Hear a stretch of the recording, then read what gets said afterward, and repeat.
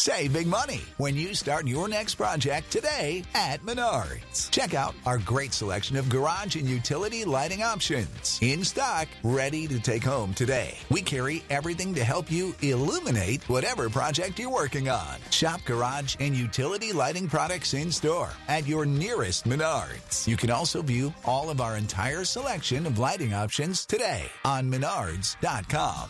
Save big money at Menards.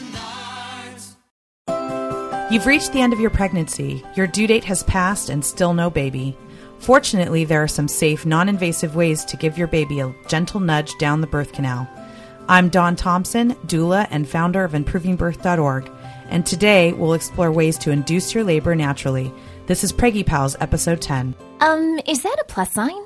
Pink or blue? Hospital or home birth? What type of food should I be eating? I think I just peed myself. I'm pregnant, and I have to exercise. What pregnancy glow? Wait, was that a contraction?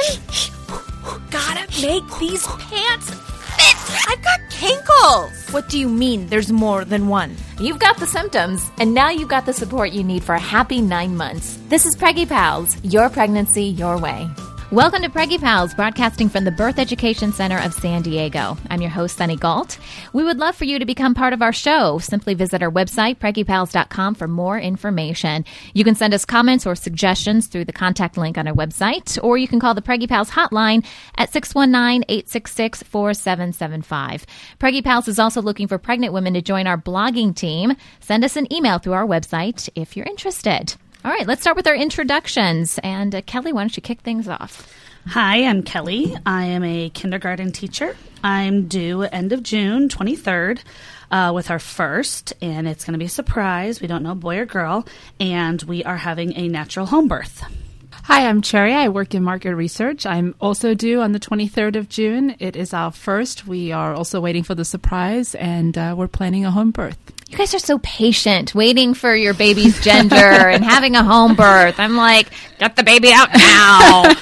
I'm in awe, really. You know what? It's funny because there are people who still ask me all the time about how can you be waiting? How can you be waiting? And it's like, well, at this point, I've waited so long. What's an extra 4 or 5 weeks? It's nothing, you know? That's true. And it's exciting. It's actually, the longer I waited, the more exciting it's become. Do you I feel was that too? Yeah. too? That there's almost, and what's really funny is I've actually been watching these random videos on YouTube of these women having these home births where it's like a couple minutes after the baby's out and all of a sudden someone's like, oh, what is it? And like the mom hasn't even looked. Like they're so just caught up in the baby. They're like, oh, and you see them lifting the baby up. Oh, it's a boy. But it's amazing because I think people expect that that's going to be the first second the baby's out. Mm-hmm. And it's, you know. So not.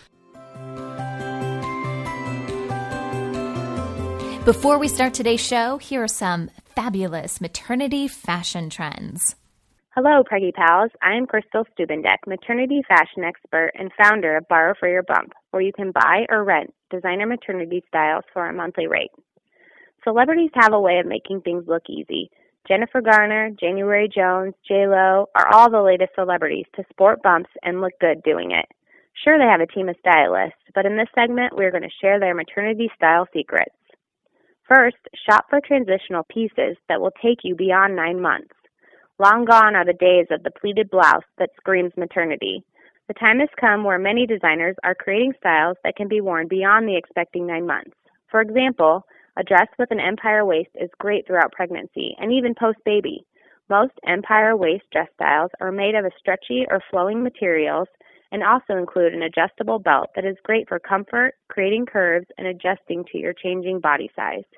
You can often include items out of your closet too that will fit your new shape. Think open cardigans and long tunics. Second, don't forget to show off your assets. Just because you are pregnant does not mean you need to cover yourself up in a muumuu. As your bump grows, so will other parts of your body, and it is time to show it off. If you've never had cleavage before, try a V-neck top or dress. Or if you are still a little self-conscious of all the changes up top, you always have your fabulous legs, which can be shown off in a maternity mini dress. We like the shirt dress by Maternal America. This V-neck above-the-knee dress offers some alternative coverage with 3/4 sleeves and is available in heather red or navy colors. Third secret is give yourself some shape. Not all maternity styles are form-fitting. Sometimes a cute tent dress can be just as flattering. Just don't forget the power of a belt. By adding a belt, Below the bust, you create an empire waist, which is the most flattering look for a growing bump. Don't forget that belts can work under the bump too. Try this look with fun tunics and long tees and even maxi skirts. A perfect celebrity role model that rocks the belt with different looks is Tori Spelling, who can be named as an expert of pregnancy. She just had baby number 3 and just 6 weeks after giving birth is pregnant again. Just remember, don't cinch that belt too tight. Being stylish is making it look easy and comfortable, not painful. Keep your signature style. If you are known as the edgy dresser, don't stop looking the part just because you are expecting. You make it work by substituting those sky-high skinny heels and mini dress for some flat, over-the-knee boots and a shorter tent dress. And if you can still pull off the outrageous 6-inch heels like J-Lo did throughout her 3rd trimester, well then you go, girl. If you want to make your edgy look comfortable, just pair skinny jeans, a fitting tee, and a blazer. This is also a fun time to experiment with some new looks without getting too crazy with the acid wash jeans. You can create a retro look as simple as adding a red lip and a sweeping hairstyle to some black skinny jeans and a white tee. Think Gwen Stefani. Or get into the summer love look by wearing a comfortable maxi and flat sandals.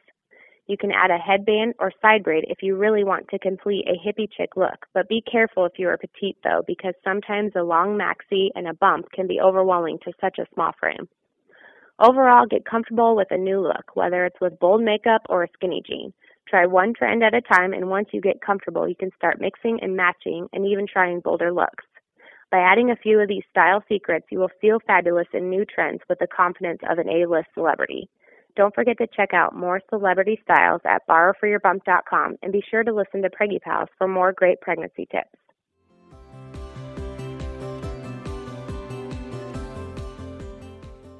You've waited 9 months for your baby, and despite being past your due date, your baby still has not made his grand debut. There are many wives' tales about ways you can induce your labor, but what really works? Does anything really work? And is it safe for you and your baby? Dawn Thompson, a doula and founder of ImprovingBirth.org, is here to help us separate fact from fiction. Welcome, Dawn. Thank you very much. Glad to be here. Okay, so first of all, maybe we should just ask the general question. Are there ways to safely induce your labor naturally? Well, I think that there's probably a question of safe, yes. You know, I think whether or not you get what you would like to have happen is a whole nother question altogether. Okay. So there are things we can do that aren't going to harm us, but are they really going to get that baby out? Exactly. Does it depend on our bodies too? Absolutely. It depends on whether or not you're really ready. You know, a good portion, like something like 72% of first-time moms go 7 to 10 days past their due date. Wow. And so if you're trying at your due date, probably not going to work. If you are really close to giving birth, and usually I would say only to do the majority of these things if your body is showing signs. So like you're already having irritable uterus, meaning like it's contracting often, but nothing that's consistent and sending you on to the next level. Right. But if you've got nothing going on, most of these things are absolutely useless. I did hear someone told me, I think it was actually my last OB, told me that even though it was my second child, that the baby, didn't have any chance necessarily of coming earlier. You hear that, oh, well, it's your second child, so you probably won't go past your due date. What has been your experience with that, Dawn? I'm just curious. Well, I think that there's no way to pinpoint that at all. And it's, there's probably statistics that show that some second time babies come like right around the due date. Mm-hmm. But if you have a longer cycle, generally, if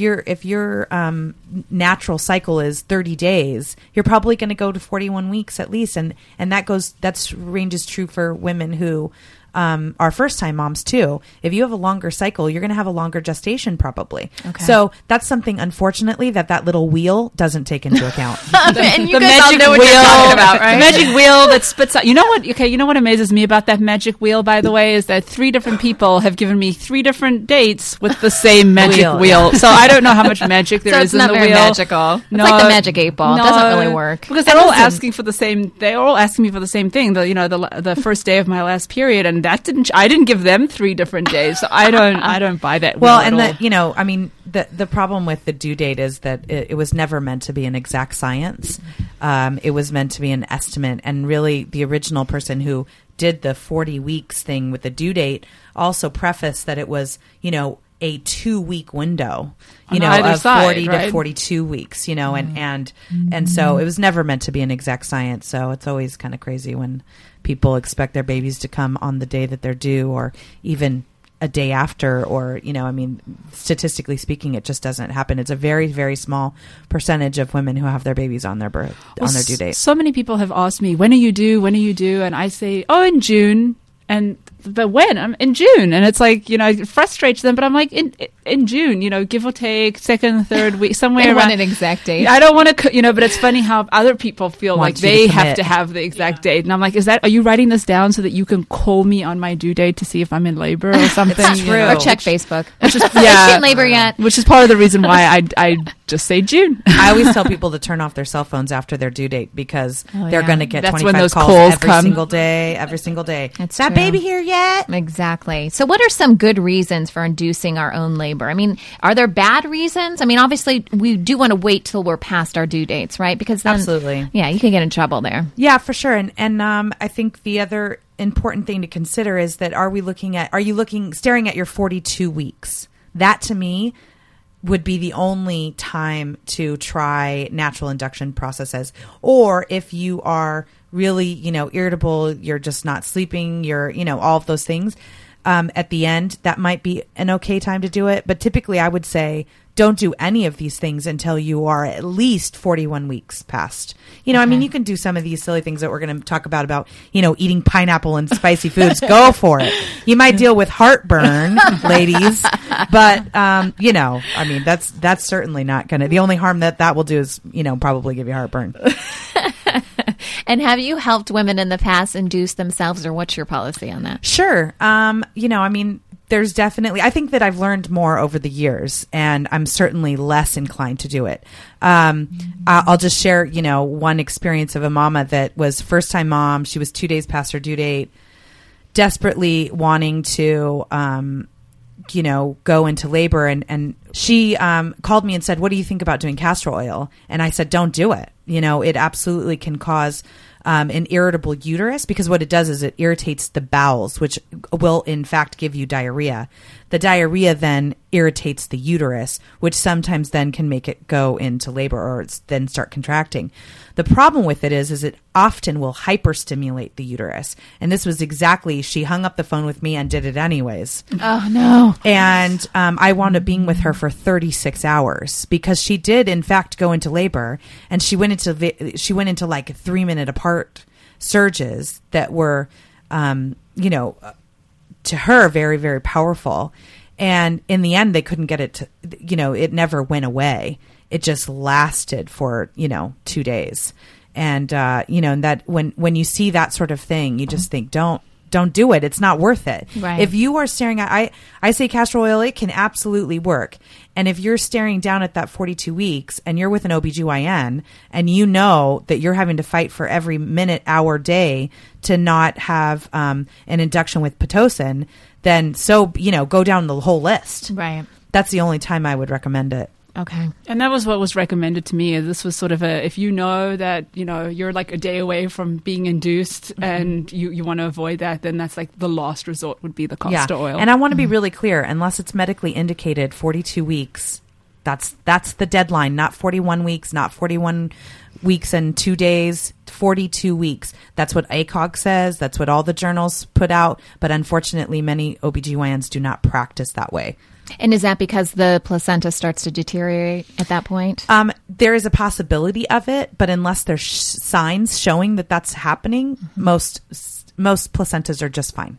Oh, really? Yeah. Okay. Then is it the baby's size? Because that was one thing that had been told to me, is that they were worried about the baby getting too big if it's staying in there for too long. Well, there used to be, the thought that the babies would gain 0.5 pound a week, and that's absolutely not true. You're talking about a couple of ounces. And if you see, as a doula, we see a child that's 7 pounds 2 ounces, and we see a child that's 7 pounds 8 ounces, you can't tell the difference. Mm-hmm. There's not, when you're talking about the physiological portion of the body, the head is not growing. Right.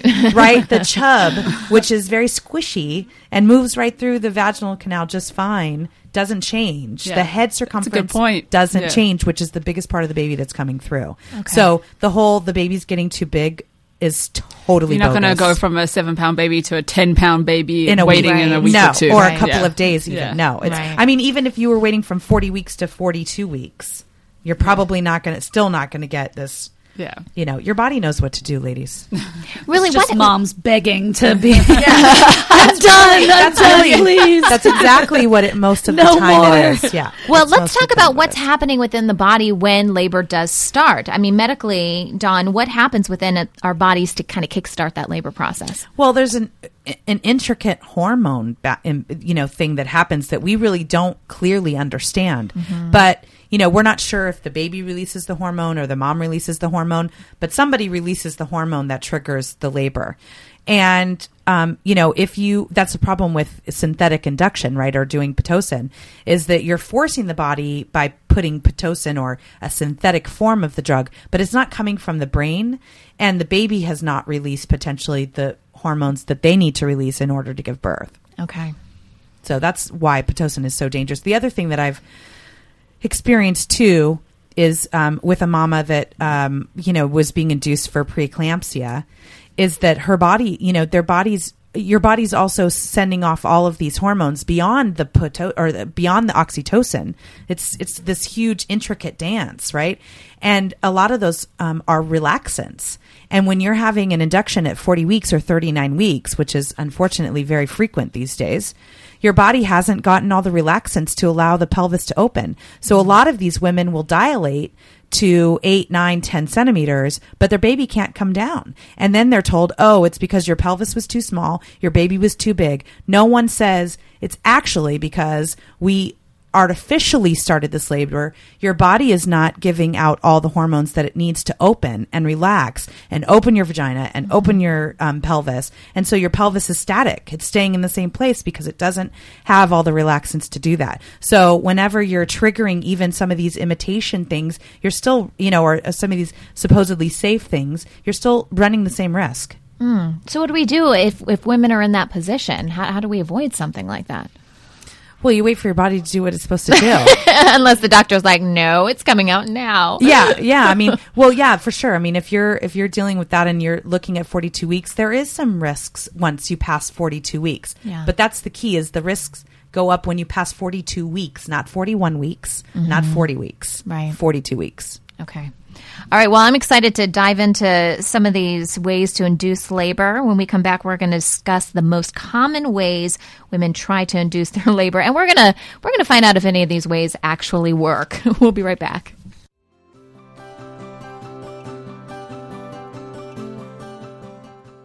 Welcome back, everyone. We are talking about ways to induce labor naturally, which I think there's probably a lot of women out there who are at the end of their due date or a couple weeks past that are like, come on, guys, let's get this baby out. So what are some of the common ways, Dawn, that women try to induce their labor, and is it safe? Well, let's go through some of these, this list of things, because some of these things have great, incredible benefits that beyond induction. So one of the first things here listed is acupuncture. Acupuncture has a lot of amazing benefits beyond induction. It gets the body flowing in all the right directions, but it's probably one of the most effective ways that I've seen labor get going is through acupuncture. Acupuncture is also really great for helping with breech babies and things of that nature. Having sex and having orgasm, and just so you know that those can be two separate things, and sometimes they need to be separate things. I encourage my mamas to have, get a little comfortable with yourself, and because orgasm sends oxytocins through your body, and if your body is ready, it can in fact trigger labor. Not to mention the benefits of having intercourse is that there's the prostaglandins in your husband's semen is great up against your cervix. It can help melt away your cervix. So, there's lots of great things. But again, the oxytocin is the number one thing for sex and orgasm. So absolutely number one thing to keep doing at the end of pregnancy is when a lot of women stop doing it. No matter how big and awkward and who they feel. Absolutely sounds like the worst one. I know, right? But listen, I'll tell you that's what got the baby in for most people. So that's what's going to get the baby out. But listen, self-stimulation, though, because it's really more about the orgasm than it is about intercourse. Okay. So, I mean, the prostaglandins are nice in the semen, but the orgasm is really the key. And so even if it's more comfortable to get, have self-stimulation and not have your husband involved, that's really okay. Or have him involved, but that it's a clitoral stimulation and not necessarily an internal orgasm is totally fine. Nipple stimulation is great. It can also, again, though, hyperstimulate the uterus. So being careful, just, mild stimulation. The great thing about nipple stimulation is that if it does start labor and it gets a little too intense, you just stop doing it and it typically will back off the surges. Okay. Not to be too graphic with that, but a question. Yeah. I mean, I keep seeing nipple stimulation. I hear about it. What does that really involve? We're tuning in Tokyo. Is it just when you're a kid? Is it more of a pinch or it's a twisting, turning, I mean, it's definitely you can't. Is it supposed to feel good? I forgot we're on radio. I can't. You can't just play with your boobs. This is I'm missing out on what's going on in here today. No, but I mean it's definitely more aggressive. Okay. Yeah. Is it supposed to feel good? No. Okay. Yeah, no. I think that's a big because when you hear stimulation, I think a lot of times people think it's supposed to feel good. Well, I mean, I suppose it could. I think it depends on where you are. Yeah, I mean, I think it depends on where you are mentally, right? Yeah. So, I mean, I absolutely think that it could feel good, but I'm just saying, like, to be effective, that it's typically is this something we're doing for 30 seconds, 30 minutes? Like, it depends on what you're trying to get going. Okay. I mean, it depends on nipple stimulation is usually used when labor is already in progress and has kind of died down a little bit. Not so much for getting labor started. Okay. Gotcha. Okay. But it can stimulate. So you would know pretty labor. Quickly if it is helping or if it Absolutely. isn't. You would be able to tell if there's some. Absolutely. Okay. Yeah. Long walks, galloping. I'm not sure. Did you? I saw galloping online. There was actually a video on it. If you guys Google it, I think galloping, like horse galloping. Well, not riding a horse, but pregnant women just skipping. Galloping. Yeah, right. Skipping along. Big valley. I think what happens with that is what it does is it helps bring the baby into the pelvis. Okay. The jiggling, and that's probably you could probably obtain that many other ways other than galloping. I imagine your baby's getting a little jarred in there and it probably wouldn't be that pleasant. But, I would much rather see mom do lunges, like we call it the Captain Morgan lunge, where, the Captain Morgan bottle, right? He's got his leg up on the chair on the barrel, actually. So, in those situations, you want your belly facing forward and your leg out to the side. And what that does is it helps open your pelvis. And if you lean in, so like if you're using a chair or whatever, and you lean into the chair with your, your knee going to the back of the chair, making sure you're holding on to the chair, ladies, because your balance is a little crazy. But what that does is it really helps open the pelvis and get the baby in the pelvis. And then in turn, what that does is that then it puts the baby's pressure, the head of the baby's head against the cervix, which then can cause labor to start because it helps start releasing prostaglandins. Okay. Swimming. I don't know that that's an induction. I think that it's a fantastic thing to do to relieve pressure. What about just getting like your heart rate up? I think this is kind of where they're going with some of this, whether it's the long walks or galloping. I don't. That doesn't really do much. Getting your heart rate up. No, I think that it's certainly a lovely thing to do at the end of pregnancy, though, to release all the pressures on the body. It feels great to be in there. Right. It's a great thing to do if your baby's in a funky position, though. Dangling the belly in the water. Because ultimately gravity works, right? And if your baby's posterior or if you've got a breech baby, swimming is fantastic. Oh, nice. Okay, good. Yeah, I would just in general be a little bit. I know I've heard so many things that involve exercise and that sort of thing, but for someone like Kelly and I who are doing this at home and unmedicated, I'd be worried. People say go for this great long hike, and then I get home and now I'm exhausted, and now I'm going into labor, and now I need all my energy. But you know what? I just hiked for the last 3 hours. Yeah, so that's totally true. I would want to try and do something that was like a little less strenuous first. For if sure. I could. I mean, I would say go for a walk on the beach. Yeah, it's sounds something peaceful that's super and relaxing. Exactly. Yeah. Well, and I suppose that people who are listening across in Kansas the country are not. Yeah, nice. yeah. Or walk in the woods, San Diego. So anyways, let's talk. Stretching, squatting, I just talked about that. Absolutely. Because again, what this is doing, bouncing on the birth ball. Is that different to the squatting? Is that going to produce different results? No, it's essentially, it's essentially the exact same thing. You're getting the pelvis open. And what happens is it allows the baby to drop into the pelvis, which then puts pressure on the cervix, which then can trigger everything to get going. Meditation, visualization, and telling your baby to come out. I don't know that this is an induction, but it certainly can help from an emotional standpoint. A lot of times there's emotional barriers. There's fear that can absolutely prevent labor from coming. And so I think that that's really important to do from a mental standpoint. It's not necessarily going to induce the labor, but it's certainly a healthy practice no matter what. I thought it was interesting to tell your baby to come out. It's like, is the baby really listening? But like you said, it's more of a process for you to be like, okay, this is going to happen. This is natural. Absolutely. Well, and I think that it puts you in a place of being ready. Yeah. Because by telling your baby that you're ready, that's part of the getting ready process, right? Is going like, okay, I'm embracing this, because ultimately you have to embrace labor to come. You have to. It's as much mental in the beginning as it is physical. Sure. Let's see. Pressure points. So this is probably the thing that I use the most as a doula. If I have a mama that's having a lot of irritable surges and like they were up the whole night before with surges that kept waking them up, and I call them surges instead of contractions. So just a nicer word. Thing. Yeah. If, there's a lot of that and they've been having it for days on end, I will come over and do pressure points for them, including with a foot massage or whatever, just to help. Sometimes it's to help them just relax, and that will do it enough, but then also working the pressure points. But that absolutely works. Well, now what are pressure points? Are there specific areas of the bodies you just apply pressure to? Yeah, absolutely. There's pressure points. It has to do with acupuncture or acupressure points in your body. And if you go online, you could pretty much just do acupressure points for labor, and you'll get a whole slew of them, and with directions on where they are. Probably the most common one is on the inside of the leg, about 3 inches up from the ankle bone. That's probably the very number one spot. And it's very easy to find because there's a dent in your leg. And when you're at the end of pregnancy, we're all looking at our legs. And when you're at the end of pregnancy, it's very tender.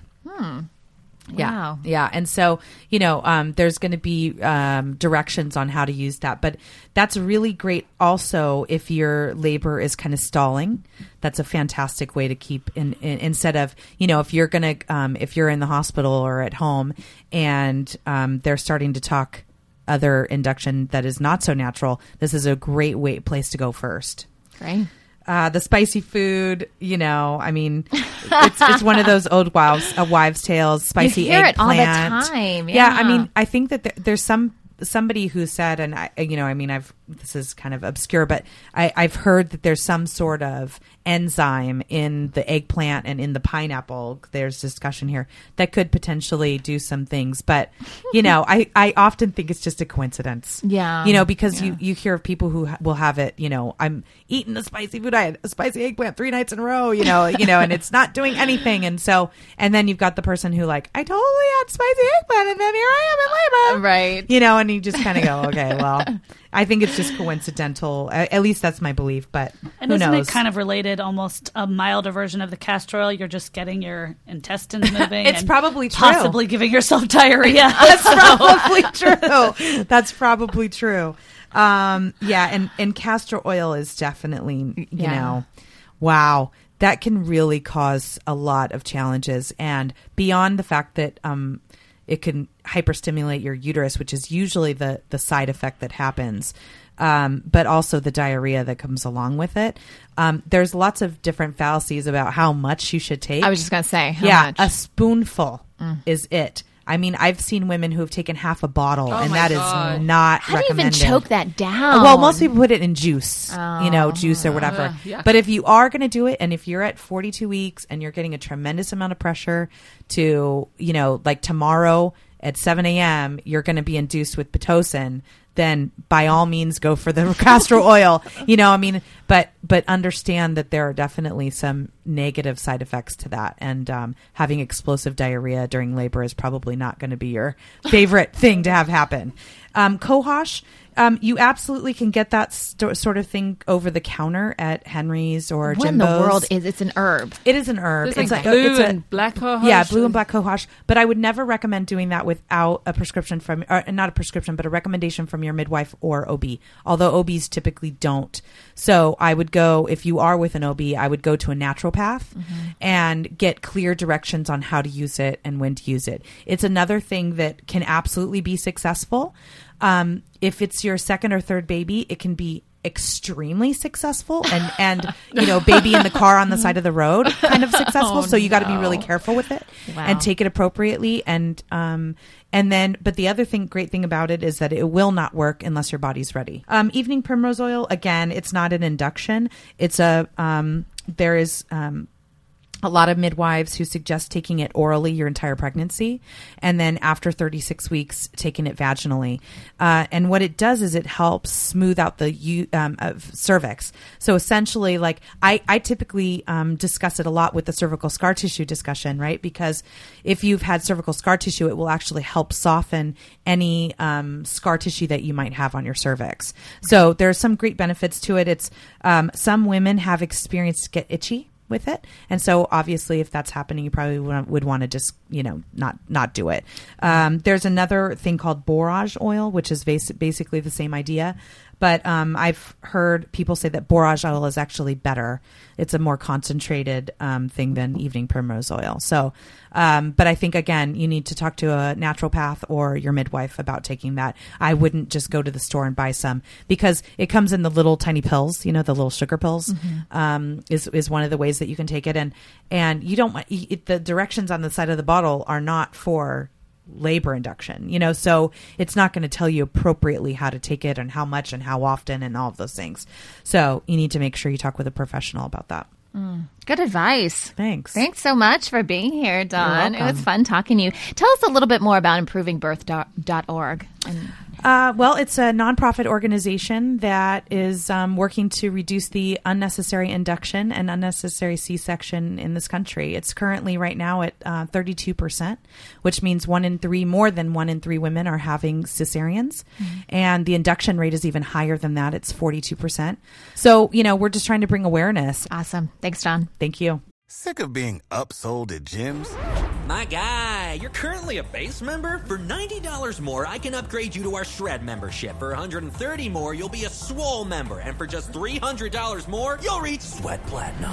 At Planet Fitness, you'll get energy without the upsell. Never pushy, always free fitness training and equipment for every workout. It's fitness that fits your budget. Join Planet Fitness for just $1 down and $10 a month. Cancel anytime. Deal ends Friday, May 10th. See Home Club for details.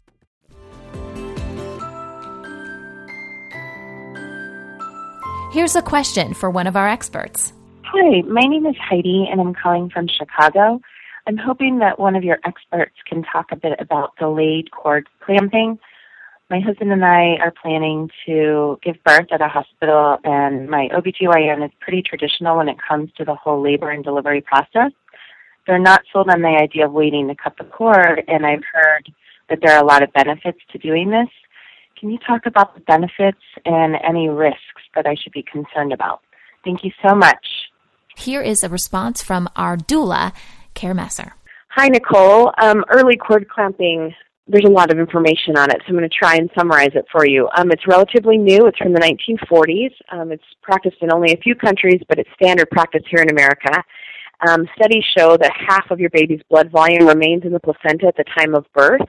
And think about it as nature's way of slowly transitioning your baby into breathing and surviving on its own outside the womb. Your baby is still getting oxygen through the cord while it's working on taking its first breath. Adequate blood volume is needed to perfuse the lungs, gut, kidneys, skin, and the blood transfusion from the placenta, it's known as placental transfusion, is very important. Especially in preterm infants, research has shown it can decrease the need for blood transfusions and possible brain injury. Gravity does affect the transfer of blood. The optimal transition for this is baby right on mom's chest, until that cord pulsation stops. It lets you know that the transfer is complete, and the process usually takes 3 minutes, might be a little longer, and it can also complete in 1 minute. It just varies from baby to baby. The risks are believed to be an increase in jaundice and the fear that the blood will drain back out of the baby if the cord is not clamped. And jaundice is almost certain when a baby gets his or her full quota of blood. There is, however, no evidence of adverse effects from this mild jaundice. Most human babies have some form of jaundice. Where the baby is lifted above the uterus before clamping, like in a cesarean, blood will drain back into the placenta by gravity, guaranteeing these babies are receiving definitely less than their expected blood volume. The consequence of this may be an increased risk in breathing or respiratory distress, and several studies have shown that this respiratory distress condition, which is common in C-section babies, can be completely eliminated when full placental transfusion is allowed. Studies also show that delayed cord clamping can increase fetal hemoglobin, baby's blood volume, and increases the long-term iron stores in babies, so it's really good for them. The most basic argument for placental transfusion or delayed cord clamping is if it were essentially injurious or detrimental to us, then humans would have become extinct long before the invention of the clamping of the cord. Leaving the cord alone has just been done since time began, and it's done all over the world, and everybody's still here. You can learn more about the studies and new findings on delayed cord clamping from watching a short 4-part series on YouTube called Delayed Cord Clamping Grand Rounds with Dr. Nick Fogelson, or checking out a site. There are several sites, but one called birth-brain-injury.org. There's some great illustrations and diagrams to explore on that site. I hope that helps. There's a lot of information out there, so good luck in making your decision. Bye. That wraps up our show for today. If you have a pregnancy topic you'd like to suggest, we would love to hear it. Visit our website, preggypals.com, and send us an email through the contact link. And if you have any questions about today's show or the topics we discussed, call our Preggy Pals hotline at 619-866-4775, and we'll answer your questions on an upcoming episode. Thanks for listening to Preggy Pals, your pregnancy your way. This has been a New Mommy Media production. The information and material contained in this episode are presented for educational purposes only. Statements and opinions expressed in this episode are not necessarily those of New Mommy Media and should not be considered facts.